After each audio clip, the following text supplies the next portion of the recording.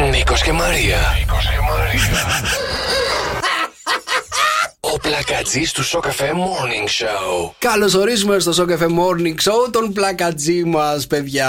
Νέα ενότητα που μας αρέσει πάρα πολύ και έχουμε γελάσει πάρα πολύ, να ξέρετε. Λοιπόν, ποιος είναι ο Πλακατζής? Να τον συστήσουμε τον Πλακατζή. Ο Πλακατζής είναι ένας μυστήριος τύπος, ο οποίος είναι πάρα πολύ δημιουργικός και του αρέσει πάρα πολύ να κάνει πλάκες στα δικά σας αγαπημένα πρόσωπα και σε αυτούς που θέλετε να την πατήσουν. Έτσι. Για να ξεκινήσουμε την εκπομπή, αποφασίσαμε να κάνουμε μια πλάκα σε ένα θείο της Μαρίας. Τον πιο αγαπημένο θείο. Το πιο αγαπημένο θείο. Είσαι πιο αγαπημένη του ανιψιά? Αυτό είναι το θέμα. Είμαι πιο αγαπημένη του ανιψιά. Πώς λένε το Γιάννη? Γιάννη. Φύραμε λοιπόν το θείο της Μαρίας, τον Γιάννη, για να πάμε να ακούσουμε. Ναι. Καλησπέρα. Θα ήθελα την κυρία Σοφία, παρακαλώ.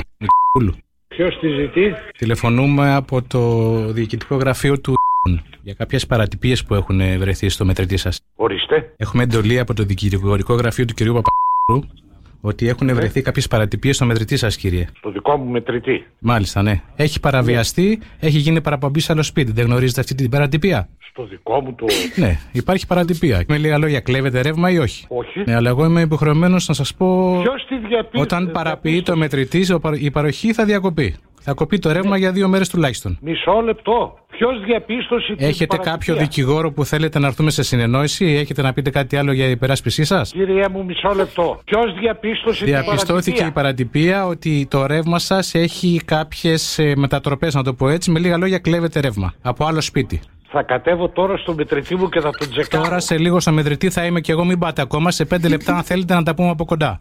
Πολύ ωραία. Πολύ ωραία, κλείστε. Καλό. Κύριε Σ***δη. Ναι.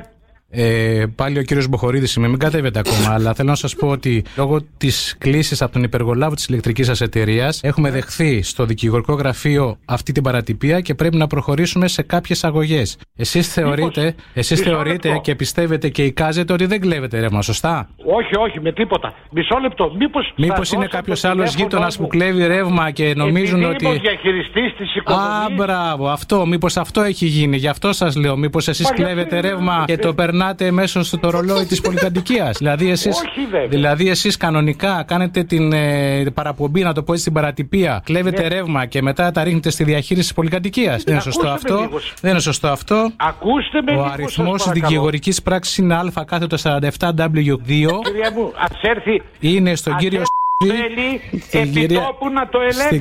Θεσσαλονίκης είναι.